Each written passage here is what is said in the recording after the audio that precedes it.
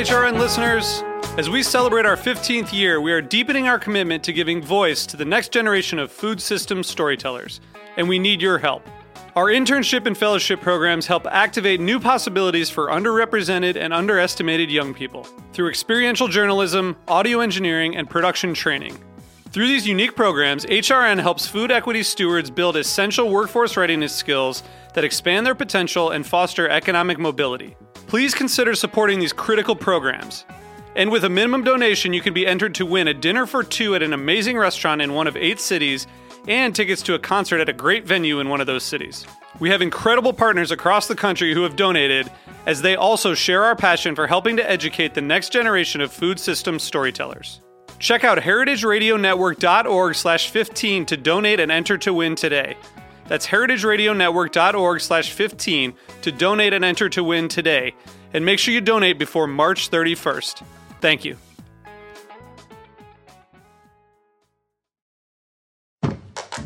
Season 2 of Meat and 3 is almost here. We're kicking off with a show all about football. I am excited. It's so much fun. We'll tell you how to master the tailgating scene with help from some Atlanta chefs. The sky's the limit when it comes to tailgating. Yeah, do something that you can pull off without stressing yourself too much. Then we'll look at what's good and bad about players' diets, whether they're an NFL star or just made the JV team at their high school. And that's when I was told the first time, well, just take them to McDonald's and feed Big Macs and milkshakes. There's a greater percentage of guys that have a clear focus on what they're putting in their body. You know, in SEC school, people are fans, but we also have to realize that they're kids. They're 18 to 22, 23-year-olds. Subscribe to Meat and 3 wherever you listen to podcasts and be the first to know when Season 2 drops. Today's program was brought to you by Roth Cheese, a pioneer in the U.S. specialty cheese movement. For more information, visit rothcheese.com.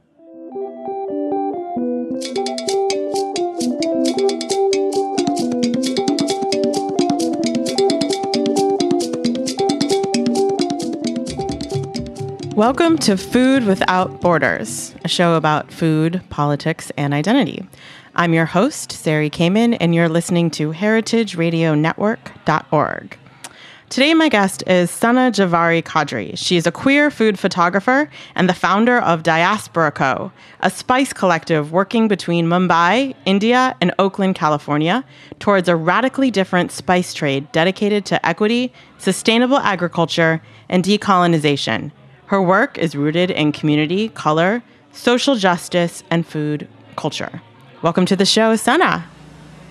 Hi, thanks so much for having me. Hi, I'm so happy to have you as a guest today. I am so inspired by the work you do, and the more I've been reading about you, the more excited I've been to talk to you. So it's great to have you on the show. Oh, thanks. Well, you've had such an all-star cast on here. I listened to a few earlier show, and I was just like, oh, wow, this is big. Okay. Well, thank you. It's it's lovely to be in my position, sitting across from so many cool people and hearing so many incredible stories. So let's dive right in. I mean, we are going to talk about your work with Diaspora Co, but I would love to just hear a little bit more about you and your background. I know you grew up in Mumbai. What made you want to leave and come to the United States? So my parents had actually come to grad school here at University of Michigan, Ann Arbor, and then after their time here, they had moved to Berkeley. And so my whole childhood, my mom talked about Berkeley, kind of like the promised land. She actually, I think she asked my dad casually to marry her in the avocado aisle of Berkeley Bowl. Oh my God, that's like the most California thing I've ever heard. Literally, like the most Bay Area. It's like peak Bay Area, yeah. And so they were, like my mom was this raging feminist teaching architecture and women's studies and living in Berkeley.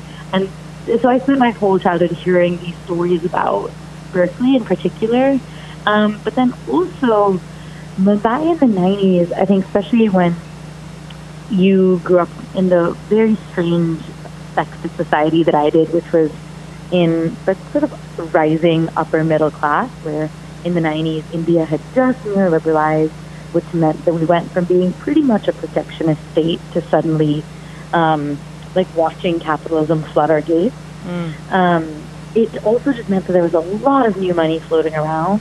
And so a lot of my childhood was, I was raised on Nickelodeon and Fruit Roll-Ups as like a very aspirational thing. Like if you had cable that had Nickelodeon on it, you had made it. And I thought of Taco Bell as like very elite American food product, because my aunt would bring it back for us from New Jersey when she visited, and my brother and I would trade it on the playground all year. So I really had a lot of like images in my mind of like America being where things are shiny and packaged and glorious. But also, I didn't have a great childhood in Mumbai. I think a lot of it was to do with being queer and not fully understanding what that meant. I remember that in third grade, kind of hugging and holding my best friend's hand at my all-girls school was like the highlight of my day, and then I couldn't believe the next day that she held somebody else's hand. So there was a lot of feeling stifled in my childhood in Mumbai, feeling like the feelings that I was feeling were not experienced by everybody else. That being said, when I did come to India, the culture shock was pretty heroic, where I was like, when you came to America? Oh, sorry, yes. Oh, that's when okay. I did come to the U.S., the culture shock was completely crazy, where I thought that I was coming to this country that I had watched on TV and therefore totally understood. Right. And that was obviously not the case. Like, I didn't really know what Kleenex was. Taco Bell isn't really our currency here. Taco Bell, it's not like elite American cuisine. Yeah. It's not the cutting edge of, American dining.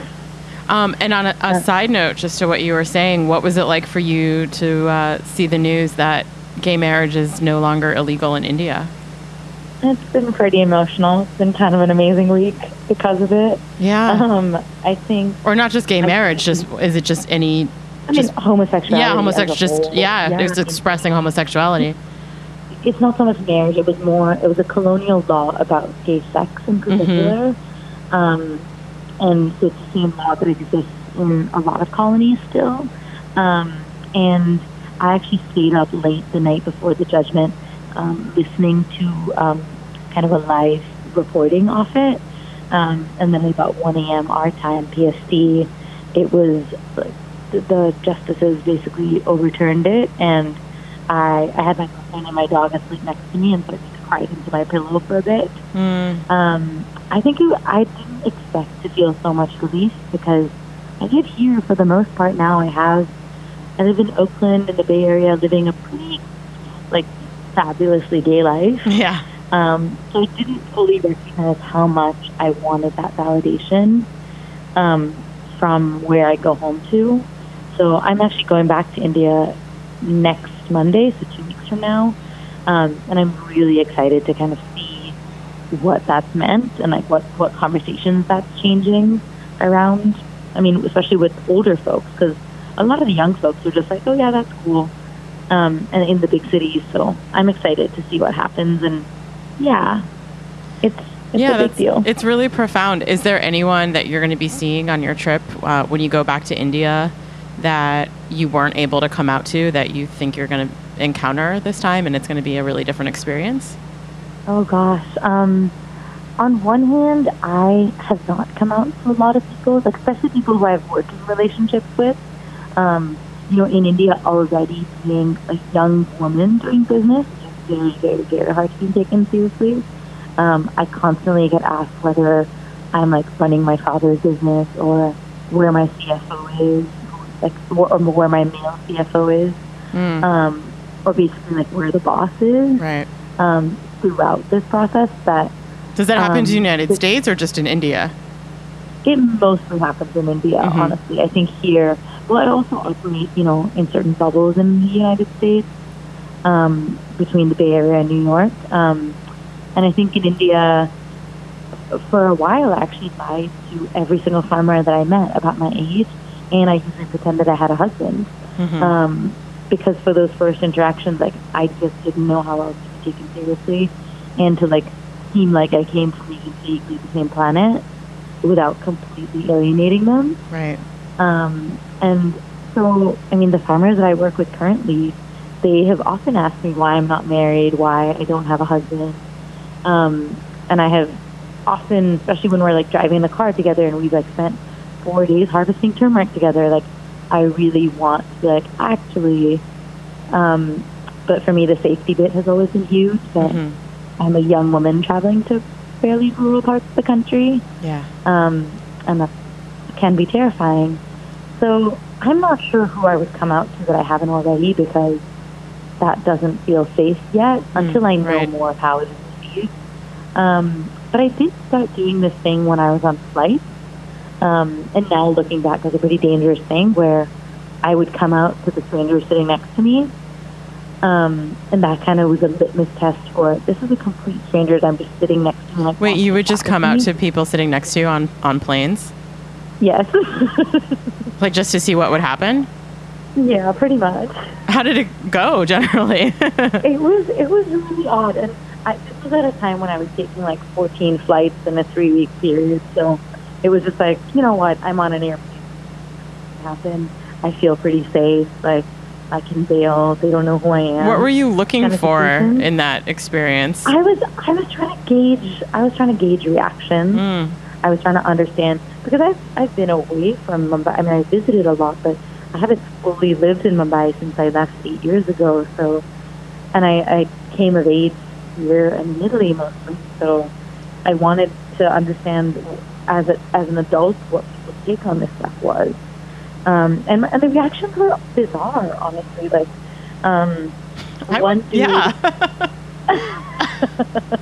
one dude went, like, got really in his head. He was like, well, you know, so his wife was sleeping next to him on the other side. I was on the aisle. He was in the middle.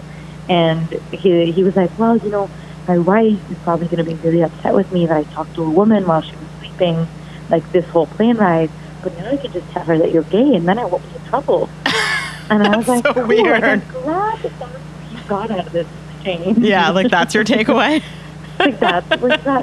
And then that's like such a dude thing to say. Literally. And then he was like, so does that mean that your girlfriend gets jealous when you talk to other girls? And I was like, how about she just doesn't get jealous? Right. Like that's also a possibility, buddy. And he was like, no, not possible. All relationships have jealousy. And I was like, okay, bye. Yeah, I think there's just like a lack of education going on there. Yeah, and I mean, I had another dude who like literally turned and stared at me, and he was just like, no, not possible. You are too beautiful.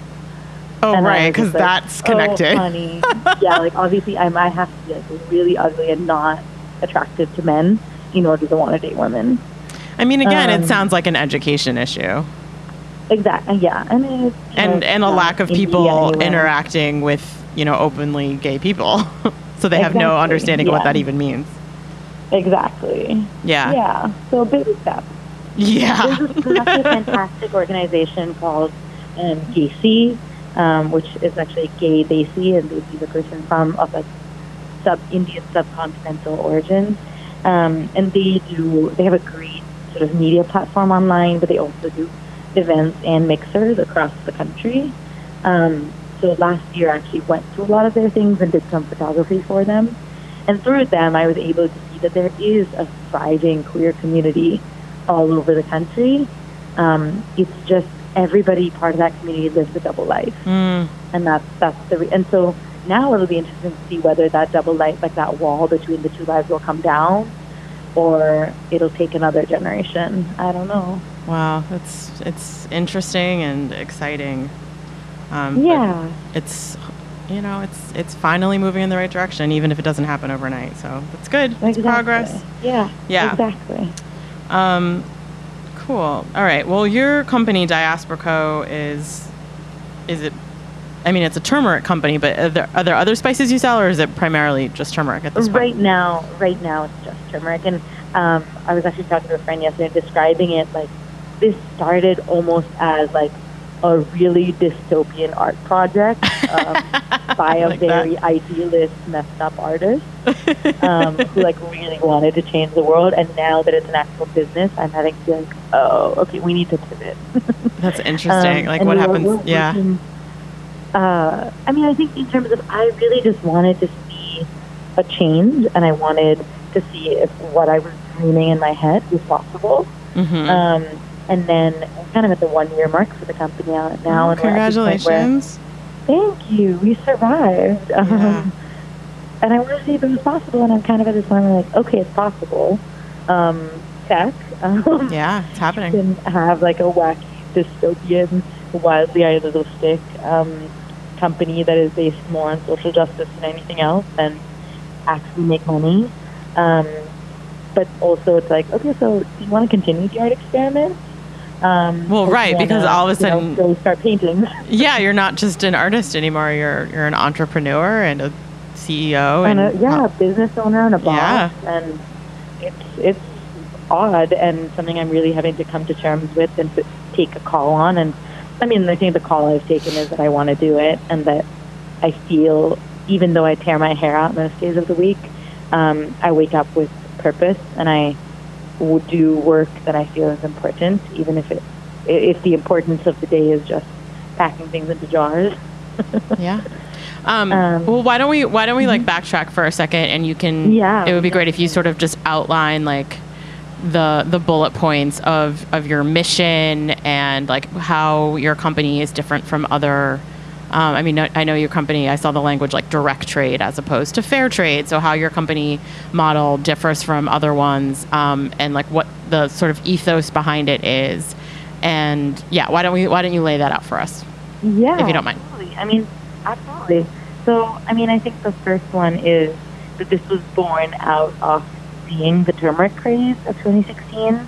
I think I saw like a Google trend report in 2016 that was like, turmeric is the hottest thing here in food marketing. And at the time, I was working in food marketing in San Francisco and very confused about what was happening, because as far as when you grew up in India, it's like you're being told that you're a woman of color for the first time, where it's like, wait, everybody in my country is my color.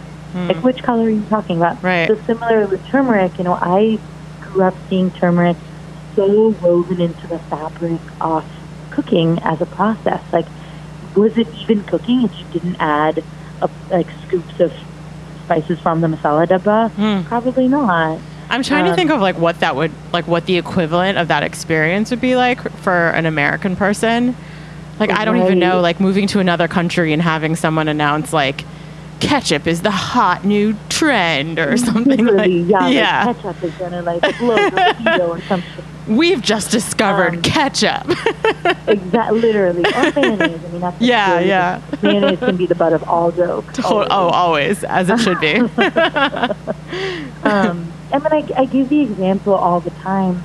I give like tomato analogies all the time, where when people think about spices in America, all they have seen so far is the equivalent of like a grocery store tomato, which is bred to travel, bred for storage, much more than it's ever bred for flavor.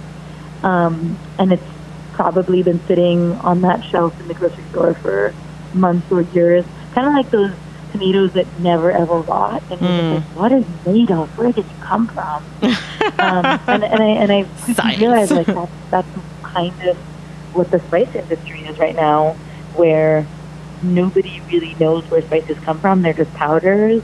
And then especially when the wellness term came up, it was like, ooh, okay, not only is this just a yellow powder, but like this magic powder is going to save me because wellness. And so in 2016, I think I was very confused, and then Trump got elected, and so I felt very alienated, and I was just like, wait, does this country not want people that look like me? Or what is happening here? And I think around that time, I realized that unless I had a way to work with my culture and like the kind of stories and purpose that I believe in, I didn't see the point in working in marketing here. I didn't see the point in like being sent as the oldest child from India to America, only to photograph, this really expensive citrus. And so I was really looking for like, what is purpose and what is my purpose and what can I do that will tie together the things I know in India and kind of feel very strongly about, and the American landscape that I had seen. And I kind of had this wild idea at the back of my head that, gee, what about turmeric? Like, they're obsessed with it now. What if I could find the best stuff ever? Like, I don't care what they're doing with it. They can, like, do a turmeric cleanse for all I care, drink turmeric lattes every day. As long as if India is making a lot of money off of that, that sounds fantastic. And so I moved back to India for a lot of reasons. I had just come out to my family. There was a lot going on, but also with this idea at the back of my head that what if I met a chicken farmer and hooked up with him and we could kind of make this happen. And so I started emailing people and I started messaging people. I started calling people and nobody responded. Like 3 months, crickets. Most of India uses WhatsApp, and on WhatsApp you can get reg receipts. And so I could see that everybody was reading my message, but they had no inclination to respond. And so finally I basically started showing up places. And that's when I mentioned that I was kind of lying to farmers about my age. It was often because I had shown up being like, hi, I'm here now. Yeah. So can you talk to me? So then I really needed to be taken seriously. And I basically had very little luck finding standalone farmers that were growing organically themselves. That I found that most farmers didn't have access, even if they were growing organically, they didn't have access to really high quality seed. They usually wanted cash in hand every day, so they didn't have the ability to, sell their crop at the end to a better buyer who could, pay them a premium for organic crop. They wanted to sell on the commodity market every day, get cash for dinner every day. So I just realized that the system that they had been roped into from colonialism to capitalism had just made Indian agriculture a very, very sad place. Right. And I think we hear about that a little bit here in the States. Like there's some information about the degree of farmer suicides and like the amount of fertilizer runoff India has, but not much. Not much. I've had chefs basically say to me like, oh, but like everything in India is organic, right? Because they're so poor. And I'm just like, oh my God, like where are you from? Wow. I've literally had that being said to me where I'm just shocked. Like they can't afford fertilizer? Like that doesn't make sense. Exactly. Yeah. And it's like, come on, like what do you think we are? But then again, I've been asked if I like went to school on an elephant, so there's always that. If you went to school on an elephant? Yeah, those are legitimate questions that were asked to me. It's like, so how did you get to school in your country? Like, and I was like, in a school bus, like probably a lot nicer than yours. Yeah, probably. No, it was air conditioned. It was real nice. But so I digress. Eventually, basically, I linked up with the scientists at the Indian Institute of Spice Research, which is in Calicut, which now Kozhikode is kind of the oldest spice port and spice trading port. So the Indian Institute was set up there about, I want to say almost 30 years ago, and it's very much a post-colonial institute that's dedicated to really uplifting spice agriculture in India. And I think meeting with them was my real, like, okay, wait, I need to do this moment, because they were the ones who really explained to me that they have been seeding all of these really beautiful heirloom varietals of spices for years now, and they license those varietals out to farmers. So often they will license it for free or a super nominal fee, so the farmer now has access to some of the highest quality seed or rhizome in this case of turmeric. But then the farmer doesn't have like this radically different market for it. So even if they're growing single origin, single varietal, beautiful crop, they're still selling it on the commodity market. And so for 3 years, they hadn't really been able to find kind of buyers who understood the worth of what was being grown and could offer the farmers a premium. Well, it sounds like they need a publicist. They really deeply, especially because they can't respond to phone calls. Right. Like they need to get the word out.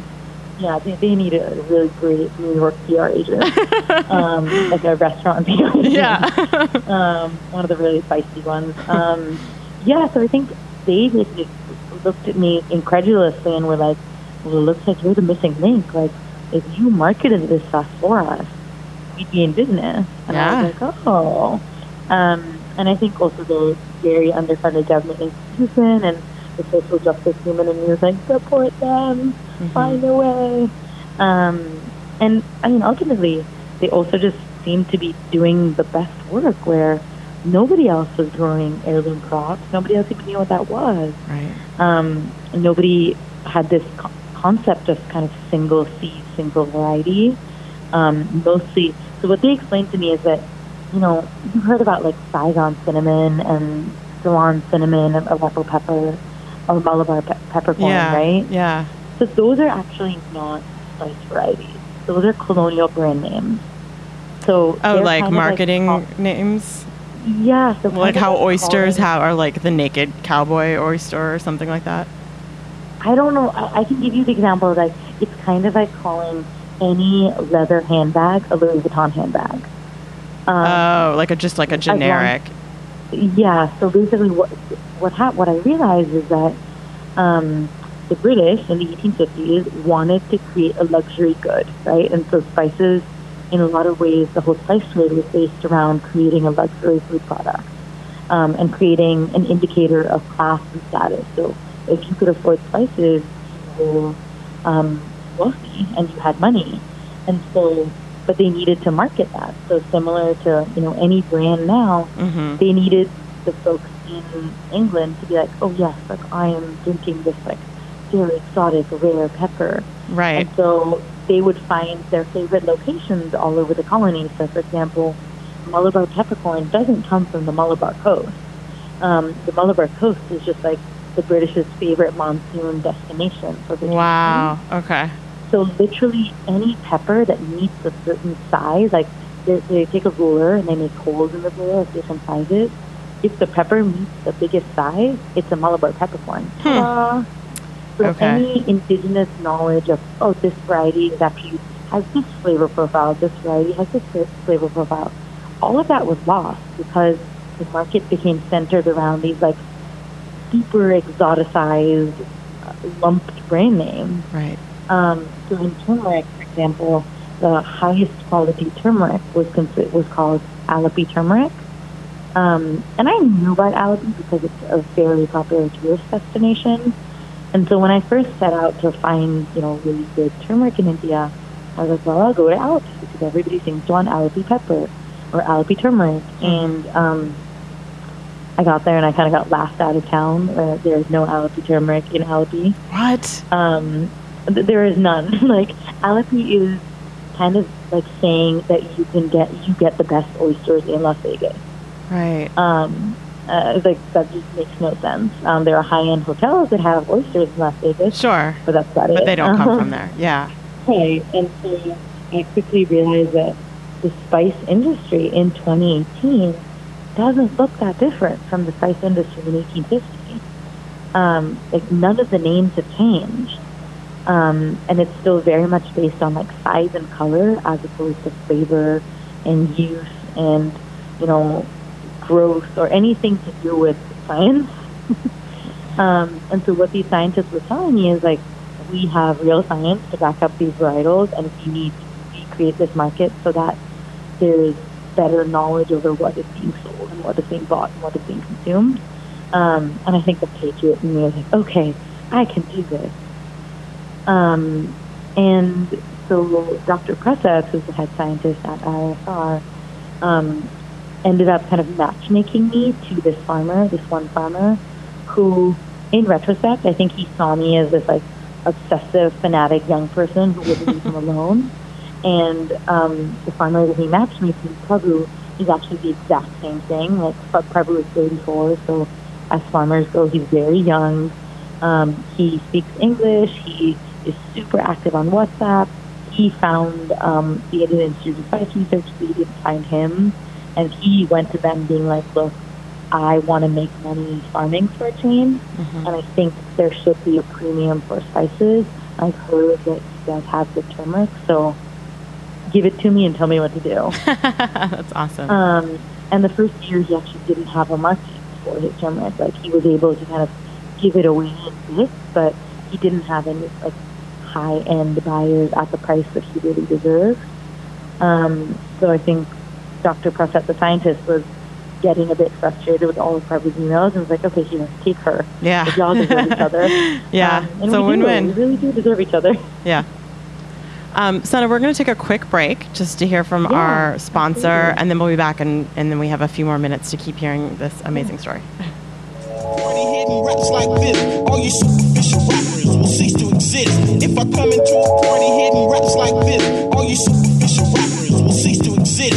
If I come into a party hitting raps like this, all you superficial rappers will cease to exist. If I come into a party hitting raps like this, all you superficial rappers will cease to exist.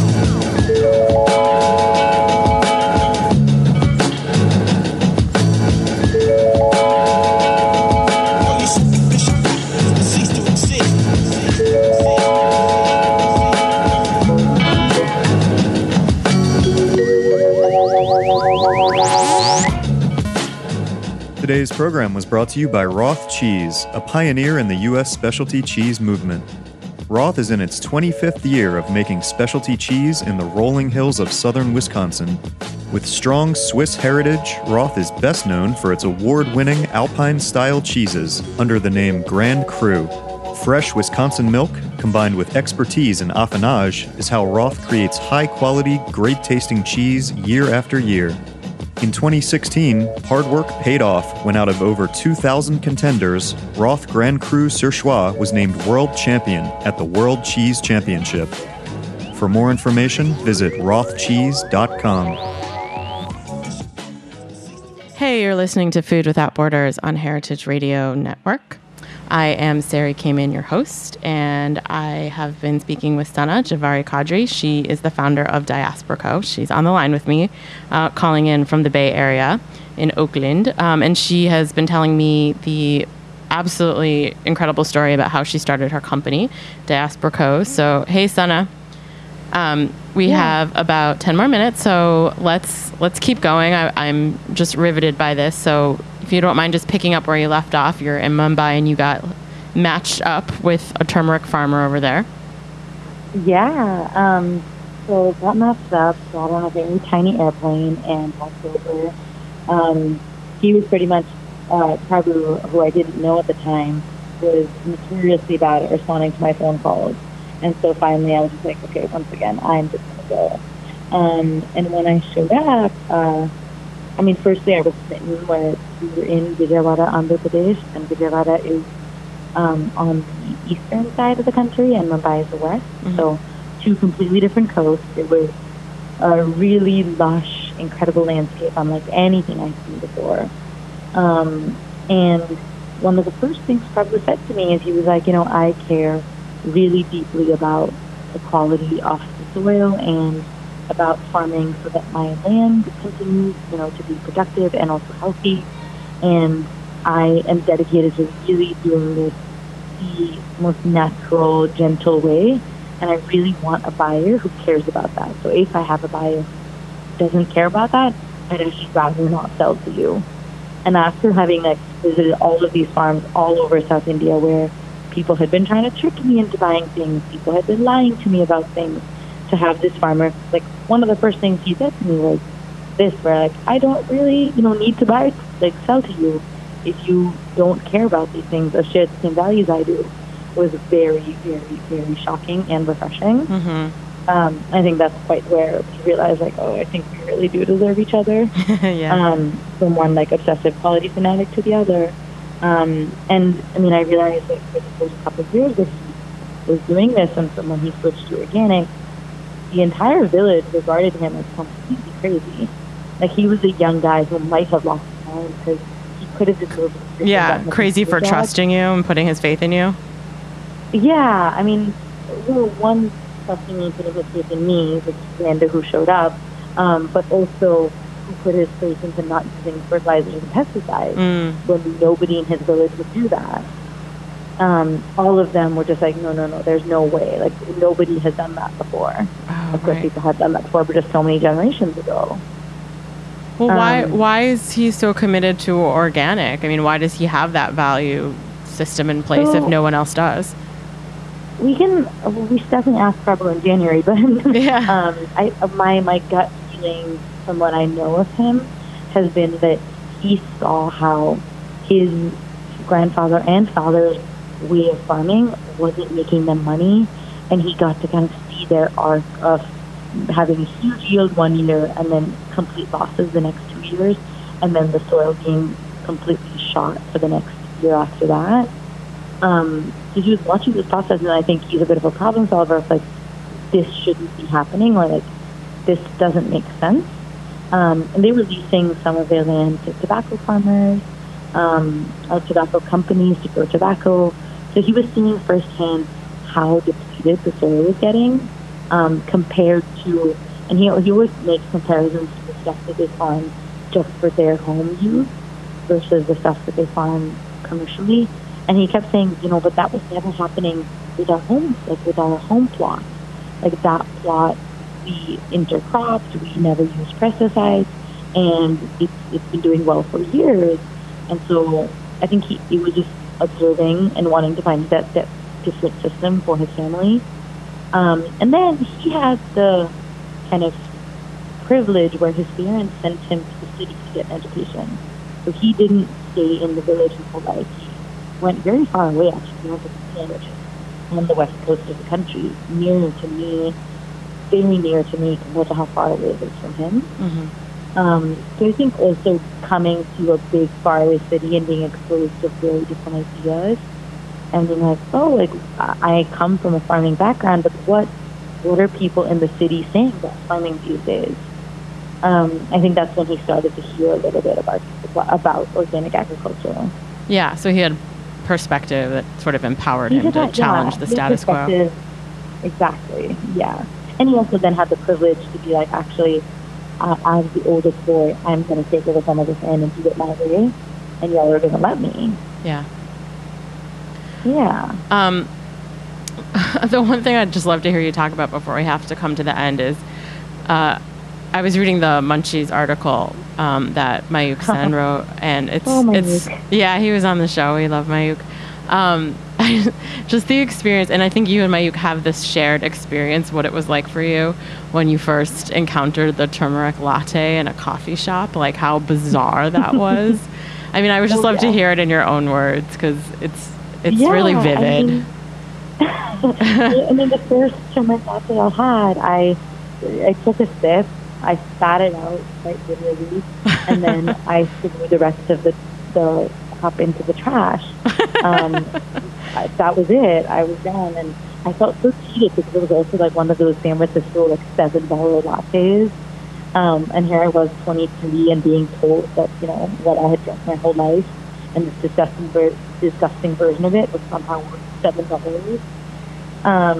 So I just found the whole experience jarring, and actually then that was maybe in early 2017, and I have effectively avoided a turmeric latte since then. I mean, I'm sure it's not hard to avoid if you're not seeking it out. I don't know. When you are in certain wellness circles, you'll be surprised at the turmeric products that you can find yourself. I mean, I believe it's pretty pervasive. I have seen it often, but I've never had one.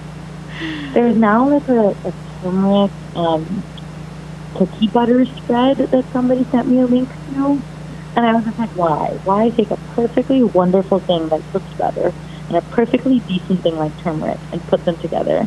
Yeah. Like, find your wellness elsewhere. I mean, was that as a bit of a... Mm-hmm. No, I was just gonna say, was that was having that latte, or like just being aware of, I don't know, the way turmeric has been appropriated in such bizarre ways, was that part of the motivation for starting a turmeric company? Absolutely, but I think I've said this a few times before. Usually, I'm Indian and grew up in India, so my experience was never one of being an Indian American, which is a very valid but different experience.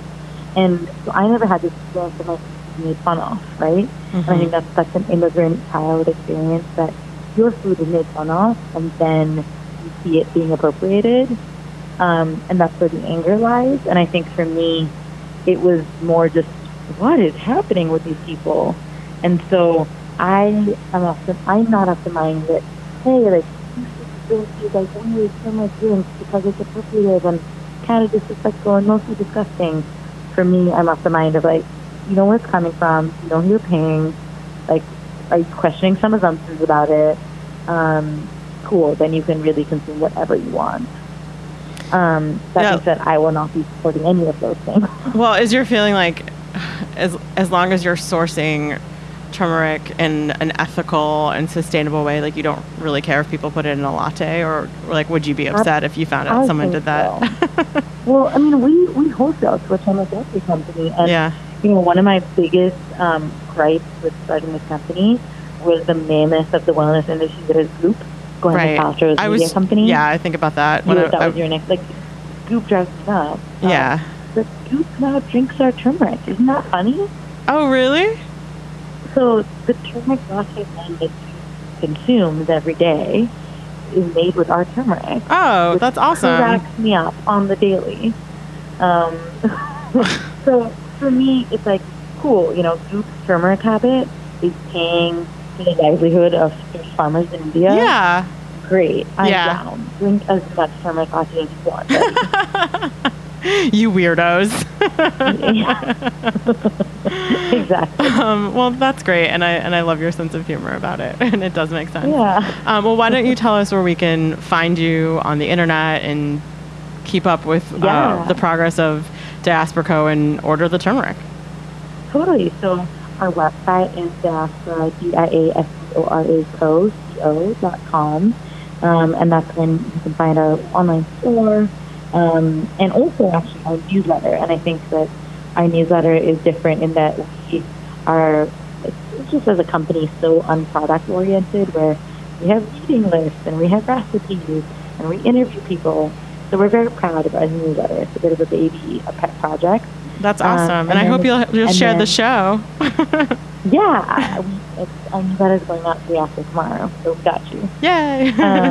And then we also are on Instagram as Diaspora Co, and that's a great place to keep up with the day-to-day. We're pretty good at our hashtag content. For sure.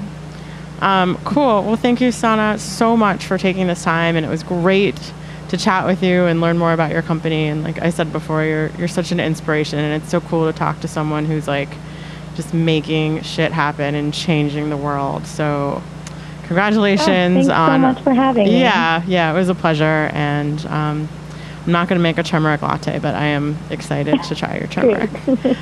So thank you, and thanks everyone for tuning in this week. Check us out on heritageradionetwork.org or on iTunes, Spotify, Stitcher, and we'll see you next week, Wednesday at 6 p.m.